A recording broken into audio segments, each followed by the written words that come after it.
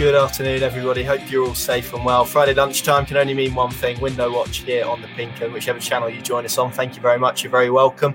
Connor Southwell joined by Dave Freezer. We'll be with you for the next half an hour or so to maybe sort the facts from fiction on Norwich City's transfer window and all the speculation that we've had. Any comments, any questions you've got, do get them in down below. We'll try and get through as many as we can before we depart you this afternoon.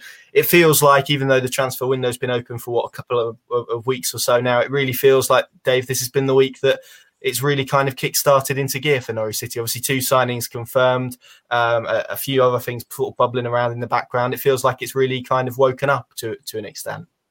Yeah, thankfully. I think there's plenty of Norwich fans who were pretty eager for that, just to get that first one over the line. I know it's a case of timing. There is still over 2 months left of the transfer window. The players aren't even back for pre-season yet. So maybe that anxiety isn't across the board, and probably isn't with plenty of Norwich fans who are probably pretty relaxed and knew that Stuart Webber would be on top of the situation. But just to swing in like a wrecking ball, as Miley Cyrus said, with that big signing of Milo Rashica, which was very unexpected, hadn't been sort of leaked or reported anywhere. Sounds like it's about 8 million initially, rising to above club record fees if all the add-ons and stuff follow through. And there's a lot of excitement about it. This is a proven Bundesliga player. This isn't somebody who we're going to have to wait and see what they're going to be capable of. We know what he's capable of. It's whether he can produce it with Norwich under a Daniel Farke style in the Premier League. And I think generally the vibe is that he looks like a good fit.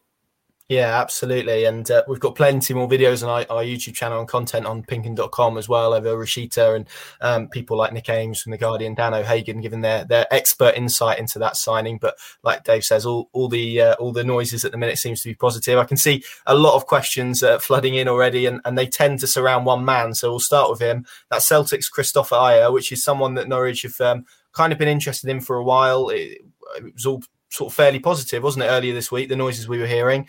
And then, I mean, you mentioned a wrecking ball there. Pad threw one in this morning. Norwich have called their interest in him. Just talk to us a little bit about that, Dave, and maybe our understanding for why that is the case for people who maybe haven't read Paddy's bit yet. Yeah, I don't think there was a hashtag no circus involved, was there? That way, it didn't quite reach those sort of levels. That was the club have just announced Lotus, haven't they, as being the front of shirt sponsors. That was the only thing their little mock WhatsApp group was missing, was Paddy popping in at the bottom saying hashtag no circus. That would have just finished it off nicely. But yeah, I mean, as we reported earlier in the week, really. And as we've said a lot of times, Norwich are looking for their niche of where they can fit in and get players that maybe some people would think they can't afford. And earlier in the week and last week, we were hearing that Red Bull Leipzig and Bayer Leverkusen are interested. You know, if Leipzig in particular, they've just swelled their coffers by selling their 2 best centre-backs, Upamecano to Bayern Munich and Konate to Liverpool. A lot of money. They already have a lot of money. They're a Champions League team. If they want Christopher Ajer ahead of Norwich, they will get him. That's pretty certain. The same as probably just picking it out of the air. If West Ham want Adam Armstrong ahead of Norwich, and that Armstrong deal never comes into the sort of ballpark where Norwich can afford him, it's not going to happen. West Ham will be able to pay him big wages, a lot higher wages than Norwich will. So there is going to be a need for that degree of patience. And as the phrase I've used a few times is that they are having to cast the net far and wide all across Europe and potentially beyond to look for these opportunities. And that's exactly what Rashica represents, isn't it? He's just been relegated. He had a year left on his contract. He'd just gone off the boil a little bit, but had shown that he could be a real exciting Bundesliga player in the past. Norwich have nipped in there at the right time, as you said in our video with Dan O'Hagan, Stuart Webber nipping in at the back post with the perfectly timed run sort of thing. So it's the same with from what we hear, it's not dead in the water yet. If he doesn't end up going to Leipzig or Leverkusen or whoever else, then Norwich will still be in the hunt and would still like him. But from how it sounds, it looks more likely that those are the sort of teams that he's going to end up with. He is a Norway international. He has won a lot of honours with Celtic, so he's a good age. He can get a good contract at this stage.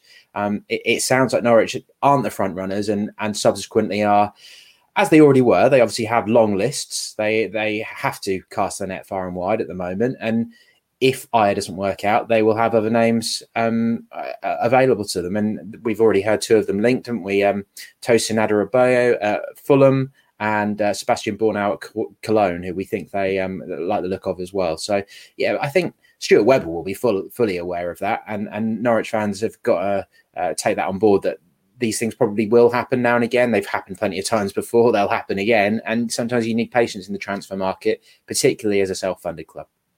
And in Stuart Webber, they have someone who won't hang about. If there's a deal that's not happening, or there's a player who maybe can't be sold, then he will, I don't want to say stick 2 fingers up literally, but in terms of that phrase, he will move on, won't he, fairly quickly. And there will be other names, and you mentioned 2 there, that Norwich have sort of bubbling underneath nicely. And this is the thing, isn't it? When you are a club that looks for opportunities in the market, sometimes you won't be particularly, given Brexit and all the other sort of strands to this current market, which is making it difficult.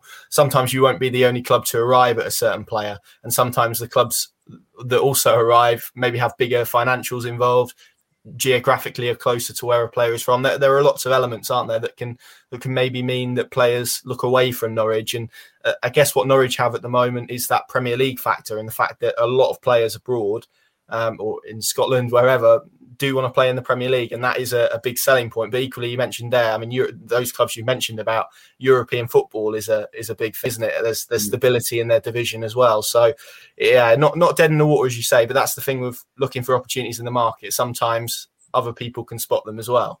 Yeah, and you could say that this is the club being proactive, couldn't you? This is only from, the whispers and stuff that we've heard from around the club, is that they have now realised that Aya is probably unlikely, and now they're looking at their other options. So they'll keep an eye on Aya without there getting too much of a tongue twister. But if they are getting the sense that maybe he's holding out for a bigger move, then they are sensible to move on, aren't they? And start looking at their other options and perhaps players who do see Norwich as the right step for them. Absolutely. And if you've got any more questions on Christopher I think we've probably summed up why maybe that interest has cooled a little bit. But any additional questions, then let us know and we'll strive to answer them. And then I guess the other one that we kind of reported this week, this one did get a no circus from Paddy, was Billy Gilmour, young midfielder from Chelsea, Scotland international. Really impressed, didn't he, in the Euros with that performance against England. Subsequently, has tested positive for COVID, currently in self-isolation. But by all accounts, this one sounds like a goer. It does, and it's got Norwich fans pretty excited, isn't it?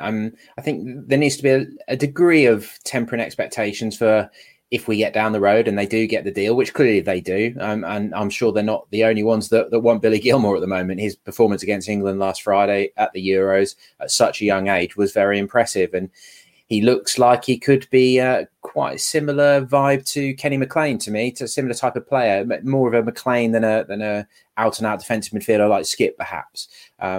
Would Norwich, if they can get Skip back, pair Gilmour and Skip, such inexperience in central midfield in the Premier League?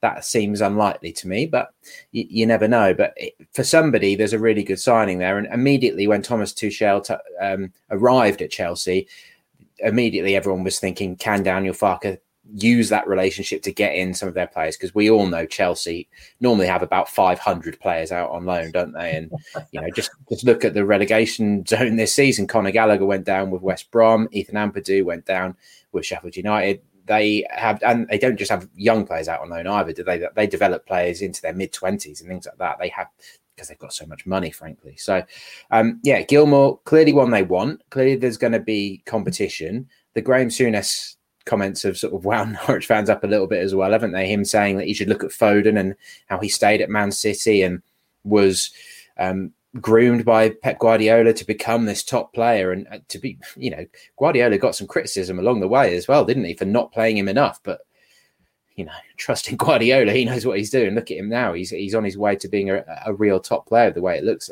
So we shall see. Norwich can offer up Skip as an example, can't they? They can say, look what we've done for his career. We can do the same for Billy in the Premier League this season, and he looks like someone who could be a real asset for Norwich as well. But it sounds like things are well along. It sounds like Norwich are pretty hopeful it's going to happen. He's certainly one of their main midfield targets, but his the Euros has boosted his profile quite a lot, and you just got to be a little bit worried about whether anyone comes in. But no one else has got that trump card of Daniel Farke, have they? And playing the attacking style, which the top teams like, as we saw in the Premier League 2 seasons ago.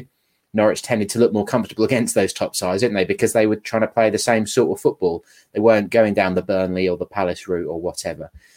So yeah, for me, that's the trump card, and hopefully they will be able to get that one over the line, and it will be a real significant addition and an important one as well, because central midfield, you've got to be honest, if you look at it on paper today, looks a little bit worrying, doesn't it?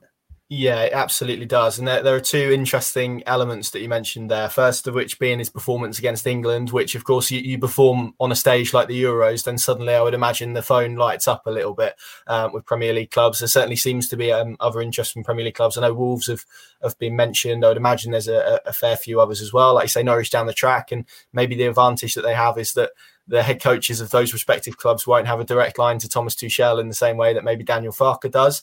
And then the second element is this sort of coronavirus diagnosis that is maybe now created a bit of time that maybe Norwich City didn't need, because that has generated a little bit of time where other clubs could maybe offer their proposals and state their plans, when maybe Norwich could have pressed ahead and got this deal done without it. So that ends, I believe, on Wednesday. So if everything works in the way it could, then this could be something that progresses very quickly towards the back end of next week. But as you mentioned, Dave, it does seem that there's a little bit of nervousness around maybe something else arriving, I guess similar to maybe Aya, something else coming up, something else happening that maybe derails this a little bit, a club coming from nowhere that, and this sort of time period has allowed that to happen. But as things stand, as you mentioned, everything looks fairly positive for him. In terms of mentioning that he was injured as well, wasn't he? That he made that breakthrough with Chelsea, and then he had a serious knee injury, was out for quite a while, and they were only really easing him back into things. So that might actually sort of play into the hands of a loan deal being his next best move, which would be probably that key difference between the Foden situation, wouldn't it?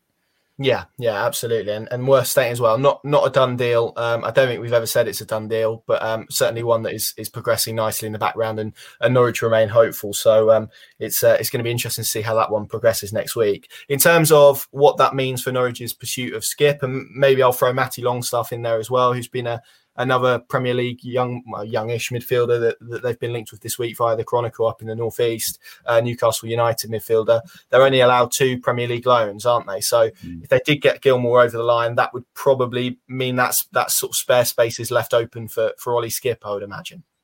Yeah, I don't see Matty Longstaff. That doesn't quite tally for me. He scored a brilliant goal in his debut, didn't he, against Man United? Or I think it was one of his early games anyway for Newcastle. But always looked pretty lightweight, to be honest, and you know, a trier. But from what I'd seen of him, maybe during difficult times at Newcastle, he didn't really seem to be setting the world alight, and faded away from things, really, didn't he? So I think you take Gilmour ahead of him. He would probably be your plan B to Gilmour potentially if that wasn't to come off. But yeah, as I said, with Gilmour, I don't think he's the same player as Skip anyway, is he?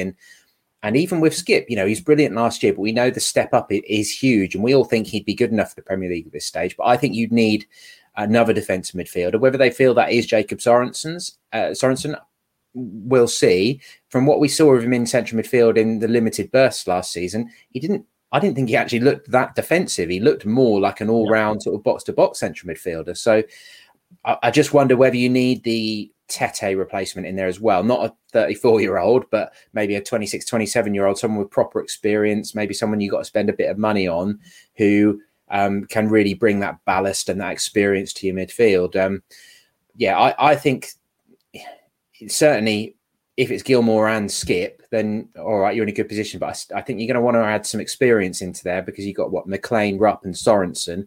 But beyond that, there's not really any recognised senior central midfielders. And, you know, we saw how that evolved under Daniel last year, how he sort of found that double pivot that finally worked in terms of having the balance. We saw it at sometimes maybe with Leitner and Tete, Vrancic and Tete maybe at points. And but the balance between McLean and Skip in terms of being a defensive shield, but still being able to contribute in terms of the passing going forward, that was the best balance I think we've seen.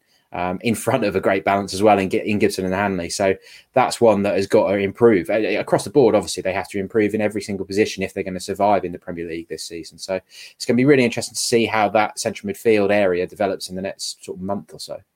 Absolutely, and a lot has been made about Gilmore's height as well. I think 5'5", and he's a bit of an enforcer. Does like a challenge. I guess maybe similar. You put him in the Harrison Reed kind of camp style of player potentially.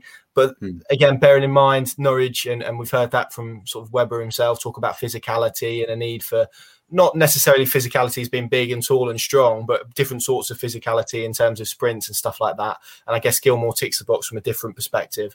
It does feel, as you sort of listed the midfield options there, that Norwich lack a real kind of enforcer. Someone I always, for some reason, I mentioned this to someone I was speaking to yesterday. I always think about kind of Kouyaté when he was at West Ham, and obviously now at Palace. Is there someone who's just quite big and physical? I guess maybe what Ibrahim Amadou was supposed to be. That kind of feels like the hole that they're kind of missing in that midfield at the moment. I don't know kind of your thoughts on that. Yeah, that's a good shout. And there was that Arsenal game, wasn't there, where Amadou looked awesome apart from some atrocious shooting, and made that heroic block late in the game. And then I think it was the Southampton away game that followed that, and he had a dreadful game. So he was one who clearly you always have to give the context that his move was totally thrown out of whack by him having to convert back into a centre-back almost immediately and spend a lot of time there in the Premier League. And that's not why he joined.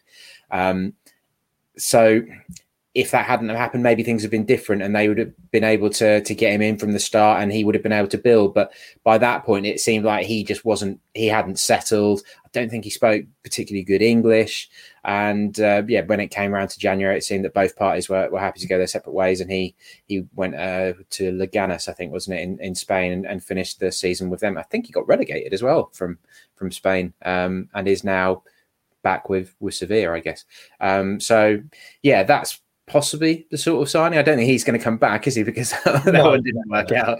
That in terms of the physicality, he certainly had it, didn't he? He looked like the sort of Premier League unit that you see who have been so successful in the Premier League. And they definitely will need that muscle in the middle, and that is something they're going to miss from Alex Tettey having left. But that isn't Billy Gilmore. Skip, he does do that, doesn't he? But he's not big and strong. So I do think you need that separate option. Rupp and McLean as well. Then they're not that sort of player, are they? So a bit of muscle seems like probably a decent priority to add into that midfield mix. Absolutely. And just to be absolutely clear, I'm not advocating that Norwich re-sign Ibrahim Amadou or sign Kouyaté either, but just someone of that ilk, someone in that mould. I'm sure people know the type of midfielder that I'm kind of thinking about there. It's been a busy week for links, as it always seems to be. So let's start, I guess, with the other midfield option that maybe is on the list, which we had this morning, Niasse, who's at Lille. This was one that you worked up. So speak to us a little bit about this one and maybe why it isn't an option for Norwich City at this stage. Yeah, this is a bit of an odd one. You occasionally get agents popping up. This was apparently a lawyer, one of his representatives, basically. But it's a regional newspaper in France who cover Lille. And basically they got some quotes from him saying that they want to know what's going on with his future because they had assurances last year. He's only 21, Senegalese defensive midfielder, then didn't play for Lille, who ended up winning the French title, so that's probably why. And then in January he went out on loan to Panathinaikos. We know Norwich keep an eye on Greece. They signed Giannoulis, of course, in January, and played regularly for them. So he's at the point of his career where they want him to kick on there. He either wants to be playing regularly for Lyon next year or he wants to move on. And basically his representative was saying, we need some stability here. They haven't got a manager at the moment and they had new owners come in mid-season. So basically, he was saying, look, if you're not going to use him this season, then we've got interest from, as he claimed, Norwich, Servette, Club Brugge, Angers in France. So top flight clubs all interested, as he claimed. But from what we hear, he might be a player that Norwich have looked at, they've scouted and maybe spotted in Greece and are going to keep an eye on how his career develops. But it doesn't sound like they are actively pursuing that, or it's one that they are looking to get over the line or anything like that at the moment. Maybe somewhere down the line. But of course, they signed Melvin City, didn't they, from the French second tier, which was January 2020. He was playing regularly for Sochaux, and that's not worked out at all, is it? He went out on loan and, it was injury affected. And then I think he had to self-isolate for COVID for a bit as well, didn't he? And that didn't work out. They brought him back. So as things are set up, he might be needed in pre-season as a defensive midfielder until somebody, maybe Skip, comes back. Hopefully Skip eventually. just because they haven't really got any numbers. But his career is really not got going in England, as he's kind of become the forgotten man, and he is a defensive midfielder. So yeah, I don't think that's a name we need to be worrying too much about. Czech Nias at Lille. Yeah, there you go. You can cross that one off your list if you've made one. France is an interesting market anyway at the moment, isn't it? Because of obviously the financial difficulties in there. It's one we know Norwich are actively monitoring, as they do with a lot of markets across Europe. I think it's in many ways, as difficult as the window is at the moment, it's maybe there's a lot of good opportunities in there at the minute for Norwich City, which is probably why you're seeing them get a link to a lot of players, because no doubt they will have looked at a lot of them. One of those isn't, as I think most Norwich fans would expect, Martin Braithwaite from Barcelona. However, I think that Norwich were chucked in a report with a few other clubs, a Barcelona-based newspaper this came from, didn't it? But I think when you get into sort of break it down and look at the pure numbers of it, and maybe his wage demands, particularly at Barcelona at the moment, this is one that we can write off as a complete non-starter. Yeah, it just doesn't fit the Norwich sort of profile at all, does it? I mean, to be perfectly honest, he's had quite a strange career, isn't he? You know, Middlesbrough for £9 million, that didn't work out. Fell out with Tony Pulis, went back to France on loan. Played with Gibson in his first season and Jordan Hugill in his second season when he was at Borough, so they'll know a bit about him. But didn't really score goals for Borough. Then he's gone to, I think that was Leganés as well, wasn't it, in Spain? And this strange situation emerged where Barcelona were given special dispensation to sign a forward because they basically didn't have any fit, and Dembele had got a serious injury, which is strange. I don't think that would be allowed in England. And he had a release clause which they activated, about 16 million, and then basically they've sat him on the bench for the last 18 months or so, and he's scored I think 8 goals in 50 odd games for Barcelona. So, and he's a Denmark international. The Euros he's playing on the wing, oddly, but you know, he's 30. He's not had the most convincing of careers. He'll be on big wages. The report said that they are looking to recover as much of that 16 million as they can, and just doesn't seem to quite fit the mold. I mean, is he an upgrade on Jordan Hugill, even though he's at Barcelona? I mean, I wouldn't say greatly. You know, I know he's got that flexibility, but when you talk about the value that is coming with it, A, it doesn't really seem conceivable for Norwich at the moment, and B, I don't think they really need him. Certainly in terms of priorities at the moment, centre back and central midfield are far more pressing than signing a player like Martin Braithwaite, isn't it? So it immediately didn't seem like a goer to us, and from what we hear, not something that Norwich are remotely interested in. Yeah, there you go. So that's another one. We might as well continue just to strike them off before we get to your guys' questions and comments. So do keep them coming in. Santiago Moreno, which is one I think Footballer Insider has said today. Another one we can strike off the list purely. And I think we've spoken about this before in other ones that we've done. South America, while being a market that is open because obviously the Brexit regulations that came into force in January, that's almost been instantly closed because of the COVID regulations. And so Norwich's recruitment team physically can't get out there to look at players at the moment. That's before you get into the difficulties in terms of third-party ownership and obviously the tests of character and stuff they want to do, which will obviously be difficult as well. They've done a lot of work in Brazil and Argentina. I think this Santiago Moreno's a Colombian-based player, I believe, so in and around that market, and probably will be a lot of value for Norwich in that market in the future when travel restrictions are eased significantly and they can get out there. But I think it's fair to say at the moment, any kind of South American player, particularly for this window, can maybe discount on the basis that Norwich City aren't going to invest a significant sum of money into a player that they physically can't get out to go and watch, if that makes sense. Yeah, it doesn't mean they're not monitoring things, but just almost fair play to them. I'm sure there are plenty of clubs, plenty of managers, sporting directors, whatever, who have signed players on the basis of DVDs. And that's not how Norwich do business. They like to actually get out there to speak to people around the club, get a vibe for what the personality is like, what the people around the player are like, really, do the full job. And for a player to come from the South American League and step straight into the Premier League isn't common for a start. This is a young lad. He's playing for América de Cali, who I don't really know anything about. But Colombia, in terms of the Brexit regulations, the Colombian League is ranked as band 4 in terms of when you're picking up the points. And the Brazilian and Argentine leagues are band 2, so they'd be the equivalent to the Championship. So it gets pretty complicated. But the fact that he plays in the Copa Libertadores for them as well means that he probably would get a work permit. But anyway, Football Insider is saying that Rangers are thinking they're going to get him for about 3 million, but that Norwich are one of the clubs rivaling as well. But as you've just teed up there, as far as we understand it, Norwich aren't pursuing anyone from South America at the moment. And this lad in particular, who's a young winger, I think he's 21, apparently building himself a good reputation, but not one that Norwich are going after at the moment.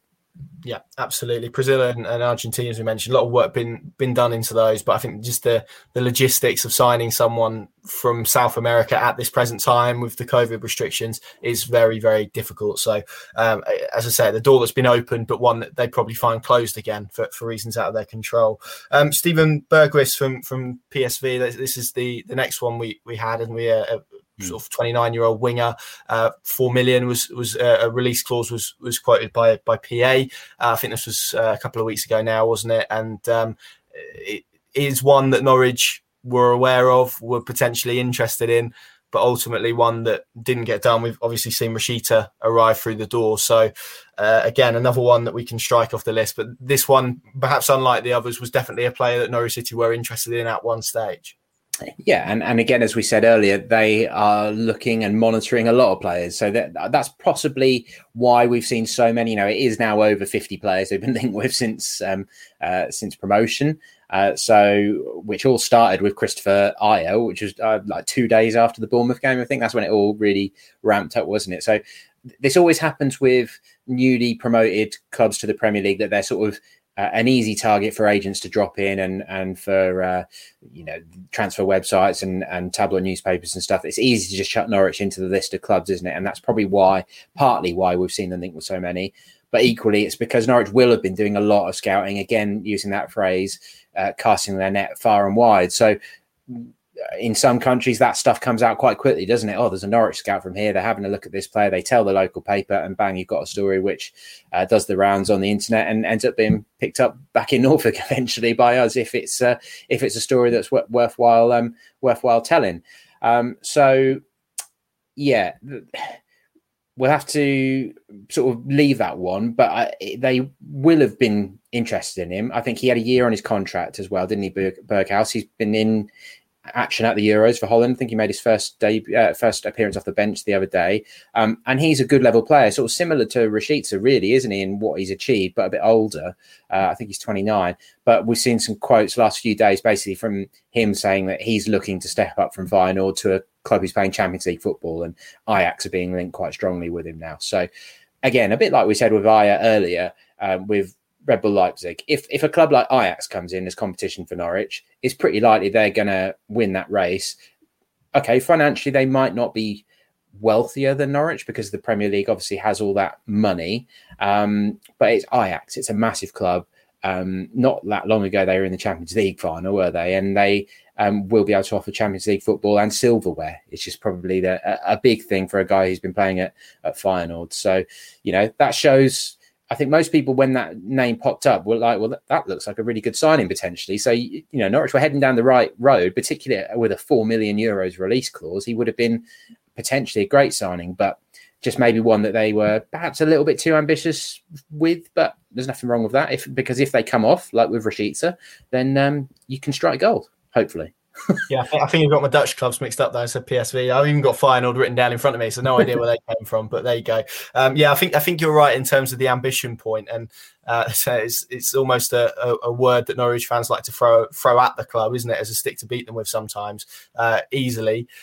Which again, whether you agree with that or don't, but in terms of the profile and caliber of players they approach, I think you're right. When you look at Yanulis and Rashica, the players they have pulled off, that maybe if you're looking from afar, you could say in terms of the clubs they're at and reputation, that actually they've maybe pulled off a bit of a coup. So it's an interesting one, because if you don't aim high, then ultimately you never get those players in the end. But it can mean that often you leave yourself open to an Aya situation, or the situation we spoke about there, where other clubs come in that are maybe more attractive. So it's part of the strategy, I guess, and maybe a detracting element of it. But you have to, I guess, credit Norwich for approaching these players and looking to get those deals done. Just finally, in terms of deals that we can strike off, this one has been kind of on and off all summer, as you mentioned, has been one of those. Jayden Bogle, I think, is gathered a bit of pace again. It was in that PA report we mentioned. I think Sky have repeated it. Also, the local paper covering Sheffield United, where he's currently playing, have repeated this as well. As far as we're concerned, he isn't a player that Norwich City are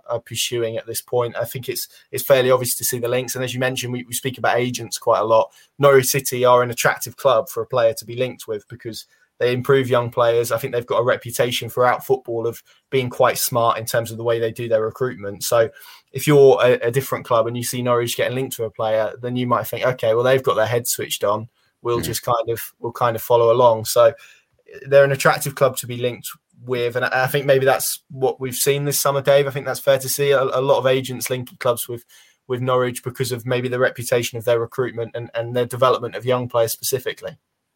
Yeah, there was a nice line from Nick Ames when he was speaking to Paddy, wasn't he, in the video about Rashica and about his sort of Kosovan roots and that backstory. And I think Nick's an Ipswich fan, isn't he?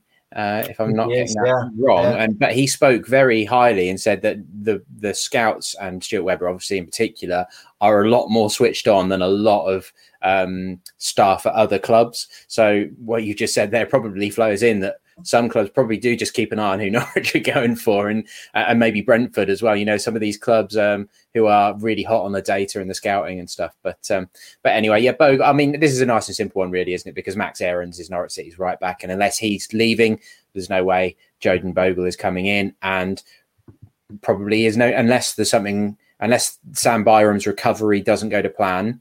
Then you've already got Bali Mumba there. As far as we are aware, they're not looking for another right back. So if Max were to go, maybe that's one that they'd look at again. He was an England youth international, but frankly, there's a couple of links from Sheffield United which are obvious, but they had such a bad season that I wouldn't really be keen to go after any Sheffield United players at the moment, because I'd feel like they would bring a bit of negativity into the camp quite quickly, potentially. You know, maybe initially they'd be fine, but if they then find that they're in a sort of survival scrap again with Norwich, which we're all hoping they can sort of at least stay clear of, but odds are that Norwich are going to be battling down in that bottom sector of the division, aren't they?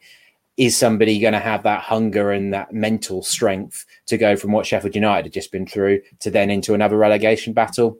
For me, that I wouldn't want to be sort of taking any of that negativity potentially into the squad at all. So unless you really rated him, and I don't think Bogle particularly tore up any trees for Sheffield United, did he? And I don't think he really did for Derby either. He kind of built a reputation on his potentials. From what I've seen of him, he looks okay. You know, he's good going forward, but he looked more of a championship standard player to me. So, and the British premium as well.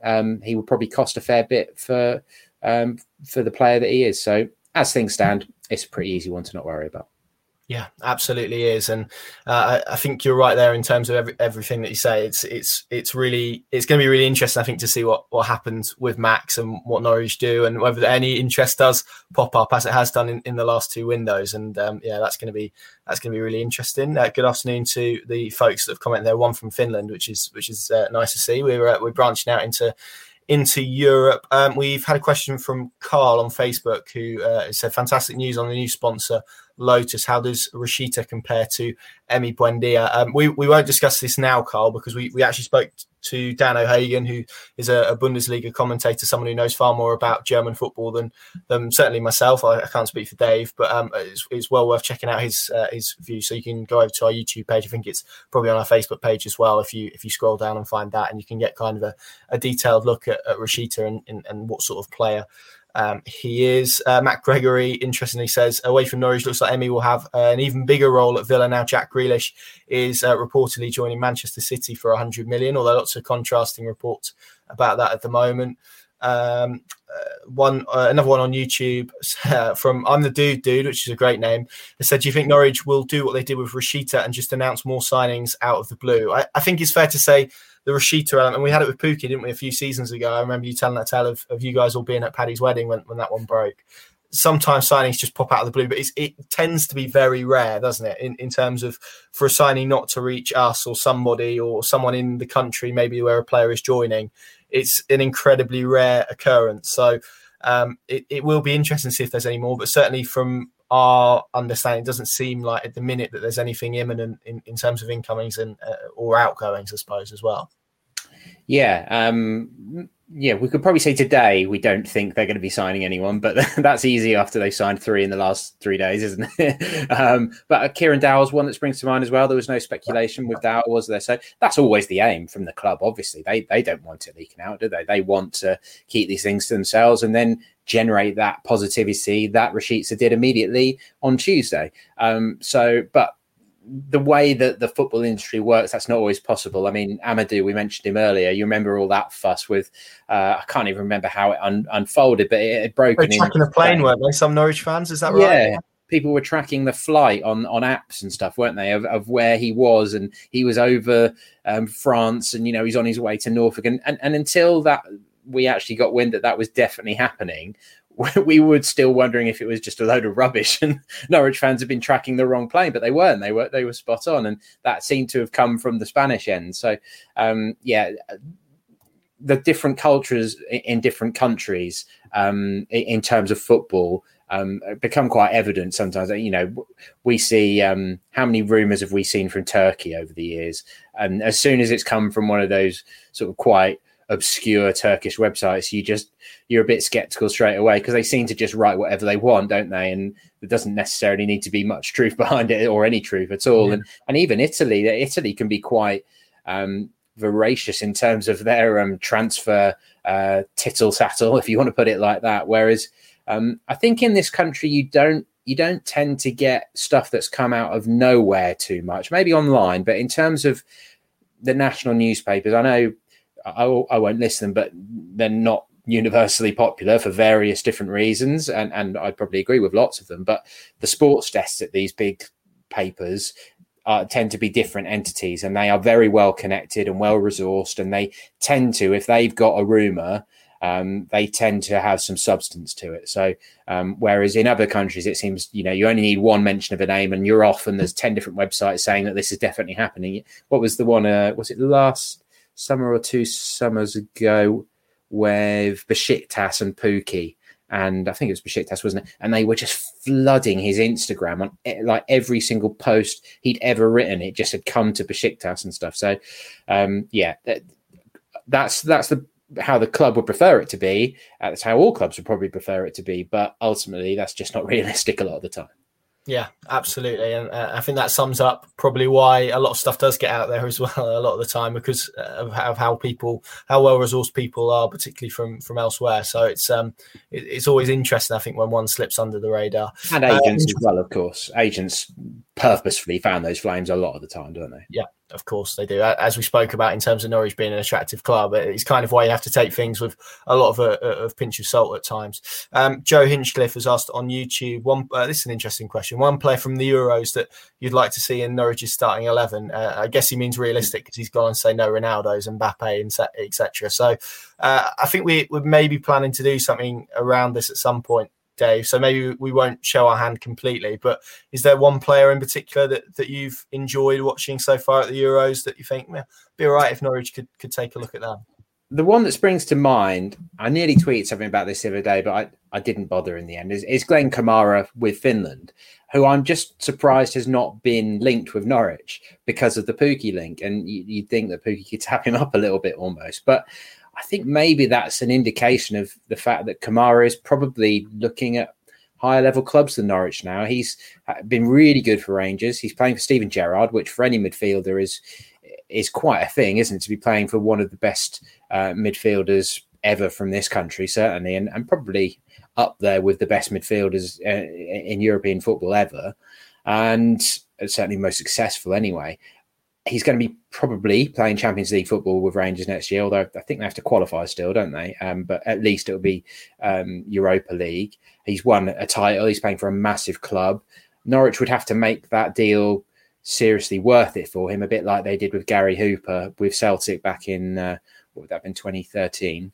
I'm not sure he's necessarily attainable, but given what we were talking about earlier, in terms of a central midfielder and a defensive central midfielder as well, I think he'd be a great addition to the Norwich team because his possession stats are excellent as well. I think he'd really fit into Farke's team. He might be an expensive signing for Norwich, but attainable if he was interested. It just, I keep coming back to him and trying to persuade myself that it might be possible, but it seems unlikely to me, unless maybe they did really flood the coffers because Cantwell and Aarons both got big money moves, and that's probably seeming unlikely now that at least one of them will still be around, you would have thought. So, yeah, unless they've got loads of money to spend, I can't see him being a realistic option. But when you actually just sat there watching the games without doing some proper scouting, and looking at how old people are and their experience and their contract status and stuff like that, there's a reason why people get paid a lot of money to do those things with football clubs. Yeah, there definitely is, and I'll give an example of what you said there. I was watching Denmark play, and I saw one of their players, a nice winger. I think I've mentioned this to you before, Dave. Mikkel Damsgaard, and I thought, he looks tidy. I have a little look at him. So he's 20 years old, playing at Sampdoria, and I've just googled his name again to make sure I got the club right, where he's at, and I'm immediately it flashes up with Leeds being linked with 40 million quid. So then immediately you sort of step back and go, yeah, that's probably unattainable for Norwich. But he's been a really enjoyable player. But Joe, if you don't mind, we'll just keep our cards sort of close to our chest on that one, because we may end up doing something around that sort of subject, which of course you'll be able to see on pinkin.com. What I think is interesting is that Norwich have gone and signed someone from a country who aren't at the Euros. They've gone and signed basically Kosovo's best player, or certainly one of Kosovo's best players. So maybe, again, as we've talked about so many times, as Farker and Webber both said, they need to be creative. They need to find the sort of hidden gems. They've gone where people aren't looking at the moment. They look, Aya as another example. Norway aren't at the Euros, are they? Maybe those are the guys who are a bit off the radar. The bigger clubs who are monitoring the Euros closely. Norwich probably, of course, will be monitoring it and scouting it thoroughly, but Norwich will probably look at the Euros as being a market that isn't necessarily where they're going to get the value they're looking for. So, I think that's an interesting element to it as well. Yeah, absolutely. And as we said earlier, you perform at the Euros and suddenly you enter a different sphere in terms of clubs that are interested and whatnot. And in many ways, like you said there, it's kind of, it's easy recruitment, isn't it? Watch the Euros, pick the best player, sign him. I mean, that's kind of not really the way Norwich City do it, because as soon as you enter, let's take the Danish lad that I spoke about there, for example, suddenly he'll have 6 or 7 clubs interested in him without doubt this summer because of what he's done. Great goal. Exactly. And that just goes to show kind of the power of the Euros as well, I suppose. I'm just looking through our comments to see if we've got anything else. A few names that we've spoken about in the past that are coming up again, one of which is from, I saw on Twitter, so I'll mention this one now, from the North Macedonian Canaries, which I'm pretty sure is certainly not a fan group that I've heard of before. But thank them for their tweet to us. I did make a note of this. They said, any update with Ozan Tufan at Fenerbahce as a potential target? You reported this a couple of months ago, if I remember correctly. Certainly one that was linked. He was in that kind of bubble of players that you mentioned that was kind of linked after their promotion, wasn't it? And haven't really heard anything subsequently from sort of the noises we hear. Not one that Norwich City are interested with. Kind of falls in the category that we spoke about earlier about Turkish transfer rumours and that sphere, doesn't it, where things can pop up often lacking substance. And I think he's been linked with Liverpool and Palace and other teams as well, and must admit not been too impressed with him at the Euros either, from what I've seen. But then Turkey haven't particularly been that impressive. So yeah, I think that's one you can sort of strike off your list.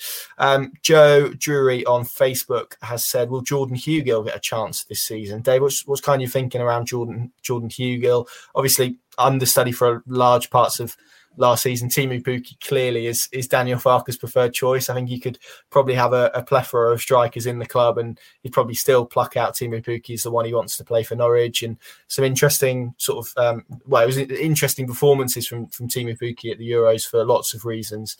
Just talk to us a little bit about Jordan Hugill and kind of your thoughts around him for this season coming up. Yeah, I think Hugill's an interesting one, because you think about all the praise he got from Farke and the players for being such a great team player, a bit of a cultural architect in the dressing room, sort of the fun of the party almost. We saw him bringing out the beers after the Bournemouth game and kicking the balls on the roof and messing about. He's a big character, isn't he? And him and Gibson in particular were sort of singled out by Farke for the positivity they brought when they signed. And it seems to be a very popular guy in the camp. To then turn around and say, oh, thanks very much, we're promoted now. you can go would not probably go down too well, I wouldn't have thought. So as we sit at the moment, I think certainly if I was Hugo, I'd be saying, no, I'm happy here. I'll be fighting for my place. I'm one injury away from getting an opportunity in the Premier League. I'm, 29, I think, 28, 29. He's probably not going to get another Premier League opportunity. So unless they're planning to force him out the door, which I do not get any suggestion that they are, I think it's more, if a good opportunity came up for him that suited him and the club, then maybe they'd explore it, because he knows that he's not ahead of Teemu Pukki in the pecking order as things stand. But equally, Pukki is like Grant Hanley. We'll see what happens with Hanley's injury. We're waiting for an update on that side of things. They're probably going to have a bit of a belated start to pre-season. So there might be the opportunity for Eder and Hugo to lay down a marker. We don't know how Farke plans to use Rashica yet either, do we? That he obviously has quite a bit of experience as a striker. You might see him playing there a bit in pre-season while Pukki's out, or while Pukki's sort of being eased into things, I should say. He'll be interesting to see what happens actually with Pukki when after having the ankle injury leading up to Finland and stuff. He probably will need a bit of a break, because him and Hanley played a lot of football this season.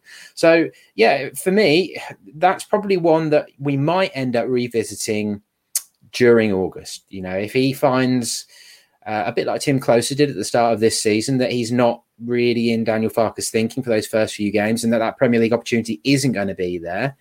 And he had loans in the past, and he spent the year with QPR, year with Middlesbrough on loan. If that sort of thing were to crop up again, and he really thinks, now there's no point me kicking my heels here, I want to play football, then it might happen. But equally, if you come off the bench at the right time, you score a header at a corner and Norwich win a game, he's got lift off, isn't he? And to be fair to him, he had a pretty harsh season, didn't he, with the injuries, the way he's picked up like that shoulder injury at Middlesbrough, the way he picked that up was quite strange. And when he hurt his hamstring at Barnsley in the FA Cup, I think was the second one, wasn't it? So he had a bit of bad luck along the way. And generally, from what we saw, he's a very different player from Pukki. Technically, he's not that kind of level, is he? But he is a hard worker. He's a bit of a battering ram. And as an impact player, you never know, he might be useful. But from what we've heard, it's more that Eder is ahead of him in the pecking order as things stand. And that really was where Eder had pretty much progressed to before he got his injury when he was away with Ireland and his red card and all that sort of stuff. So,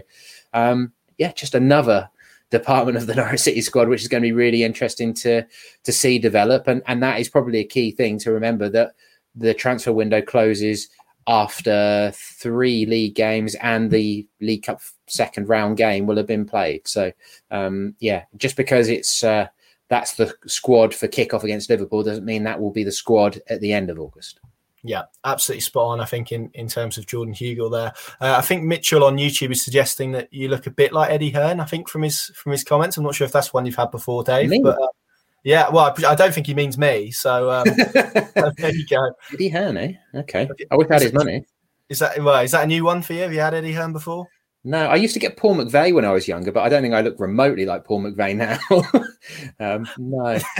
As long as it's not James Corden. My sisters like to tell me I look like James Corden, but that's just winding me up, but I'm not having it at all.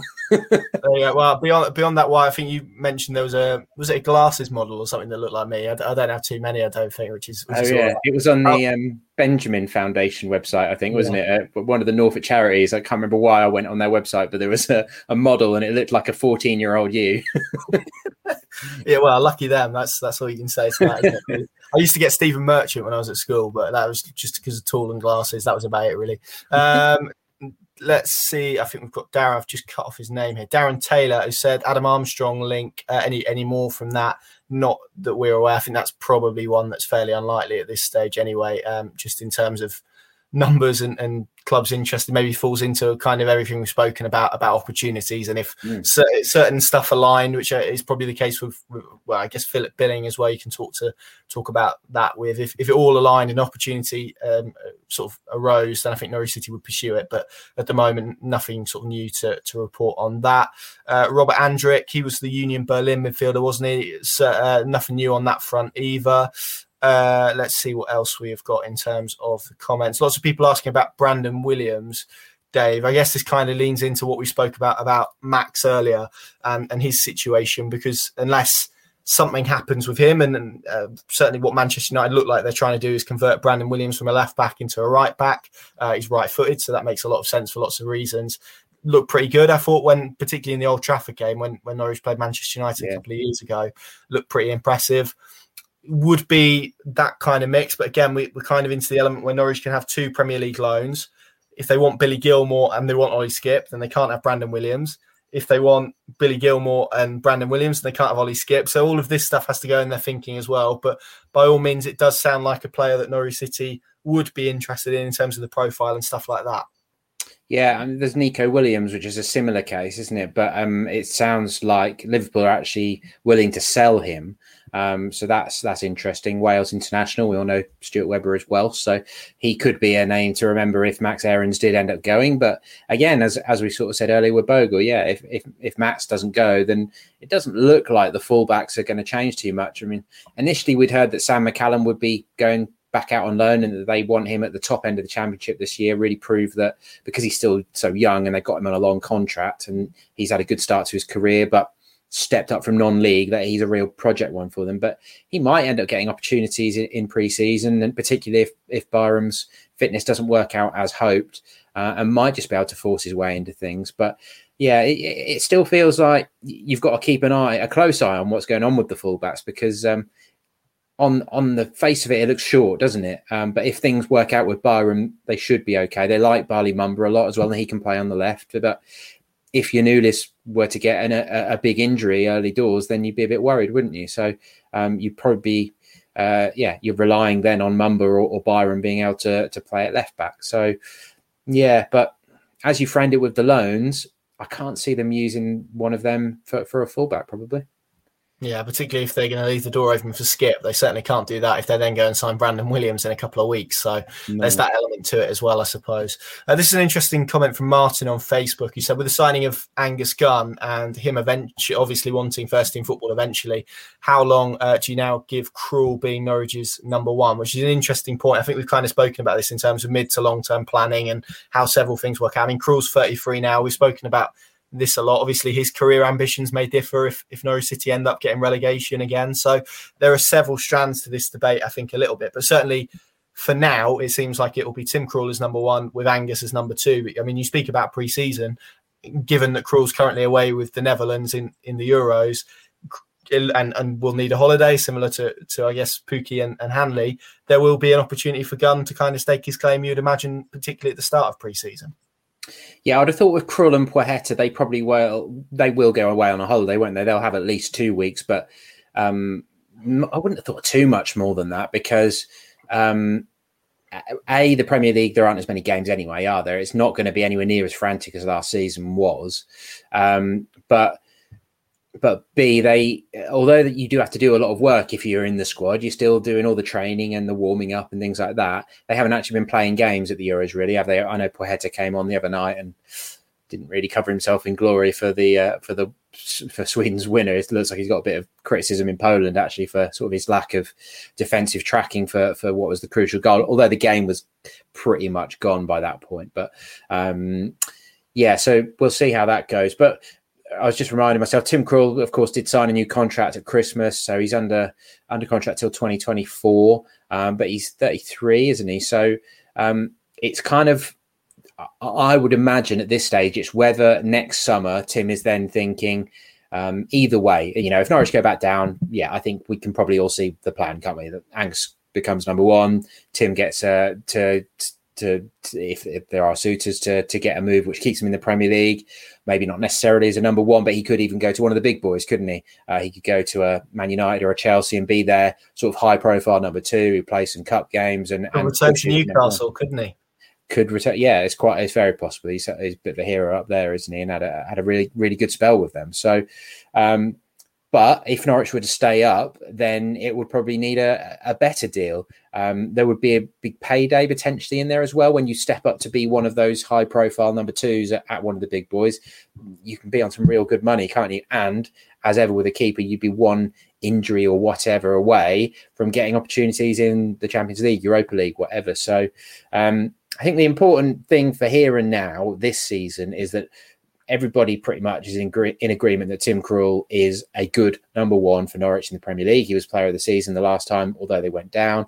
And there's not really any debate over that. He is Daniel Farke's man, isn't he? And hopefully he can teach Angus Gunn a lot. But if things were to go wrong, we obviously hope they don't. Tim has had a serious knee injury, career-threatening injury in the past.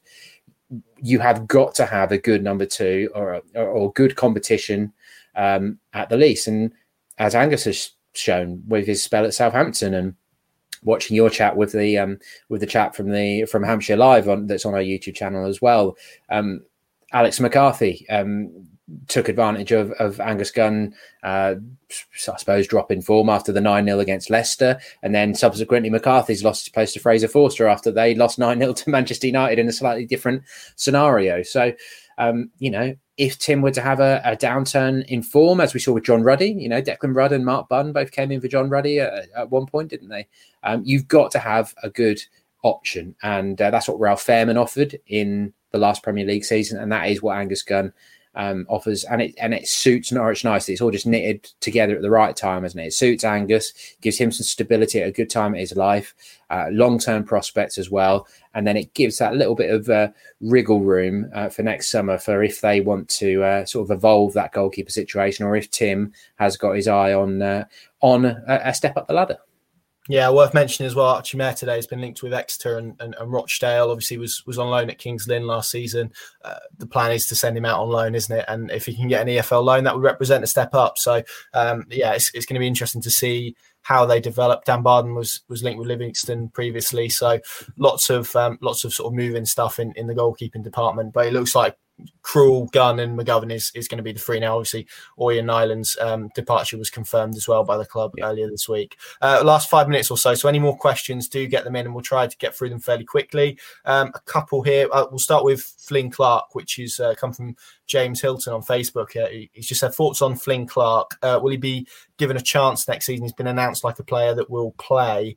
Certainly from what we understand, I think the club even included this in their announcement when they released the signing. He is going to form part of their development squad. I would imagine there's probably a loan route for him as well, but he's 18 years old. He's got time on his side. I don't think it's anything that needs to be rushed. As we know, Norwich have pathways for players. So, certainly not initially. Flynn Clark is not going to be a name that you're familiar with in terms of first team. But, the fact he's 18 and playing for the 23s is probably a good sign. And then Olive Middleton has said, often mentioned that Norwich have the smallest budget in the Premier League. How do Brentford compare financially? I mean, with Brentford, we see this. It's people talk about clever recruitment and they tend to put Norwich and Brentford together, but actually the respective approaches of the two clubs are very different. And Brentford are owned by Matthew Benham, aren't they, who owns an analytics company. They tend to recruit all their players based on purely metrics and data and finance, and looking for kind of value based on statistics like expected goals. There are others as well. So that's the way they recruit. And we've seen them, I suppose, adopt similarly sort of tactics to Norwich, where they get a player to a certain level. Neil Maupay, going back even further, Scott Hogan, most recently sort of Ollie Watkins, Benrahma as well. They improve players to a level and then sell them for value. So it is a club that has sold, similarly to Norwich, their assets maybe at different times, but in terms of resource, they probably have a bit more maybe than I'd say Norwich have in terms of owner-backed cash. Whether they generate the same amount of revenue is a bit different, but two quite contrasting clubs. Dave, how do you think Brentford will look to approach the Premier League in terms of financially, I suppose? Do you think they will be one that maybe, as we've seen promoted clubs do in the past, throw money at it, or do you think they will look to try and tap into what they've done so far, which is look for value and look for players, I guess similarly to Norwich, it's just different approaches to how they do it, players that will maybe perform in the Premier League that may be underappreciated in the market elsewhere? Yeah, he's a pretty wealthy guy. There's an interesting backstory, isn't there, between him and Tony Bloom, the Brighton owner, who is a billionaire. And they both sort of came up in sport gambling analytics, didn't they? Sorry, just let me... Oh, no, never mind. I thought I was getting an important message then, but not. So they... Yeah, I don't think they'll be chucking money at it because that is an incredibly well-run club, Brentford, isn't it? As you say, that he's going to want players in the same way that Stuart Webber has got his eyes on potentially there being resale value there, because it's all one big long process. if it all comes off and you manage to nail it, then you slowly build your way up the Premier League and get into European contention eventually by signing the right players, selling them for big profits, and continuing the process, don't you? But as we all know, football's not as straightforward as that, and you need continuity and consistency and stuff for things like that. But he's got a bit of a network of clubs as well behind Brentford, isn't he? So he's somebody that has got a lot of money, but who demands that the club washes its own face, essentially. And they don't have to be quite as financially self-sustainable as Norwich do, but he does want them to be run sensibly. He's not someone who's putting in 50 million a season. I don't think they're not going to go and spend 150 million this summer like Fulham or Villa did, because they've got billionaire owners who were just chucking money at it. No, Brentford's a much more sensible club, and this is their first Premier League season. I think their first top flight season for a long time. Is it 60 years or something like that? And I think that was only a brief spell in the top flight a long time ago. So they've got that lovely new stadium. I think it's really interesting to see how they do, but where they are in the big scale of things at the moment, I think they will realise that a yo-yo season is probably the most likely thing to benefit them in the long term and keeping things nice and steady, and as Norwich and Burnley and Bournemouth and whatever tried to do in the past. Yeah, a well-run club, as people are pointing out. I think that just about wraps it up for this week. I think we've covered everything there is to cover. Been a busy week, as you can imagine. Pinkin.com, of course, the place to go for more in terms of transfers. Anything that we hear will be on there. And, of course, plenty more video content to come your way as well. Until then, we'll see you next Friday, same time, same place. Thank you all very much for joining us, and we'll see you again soon.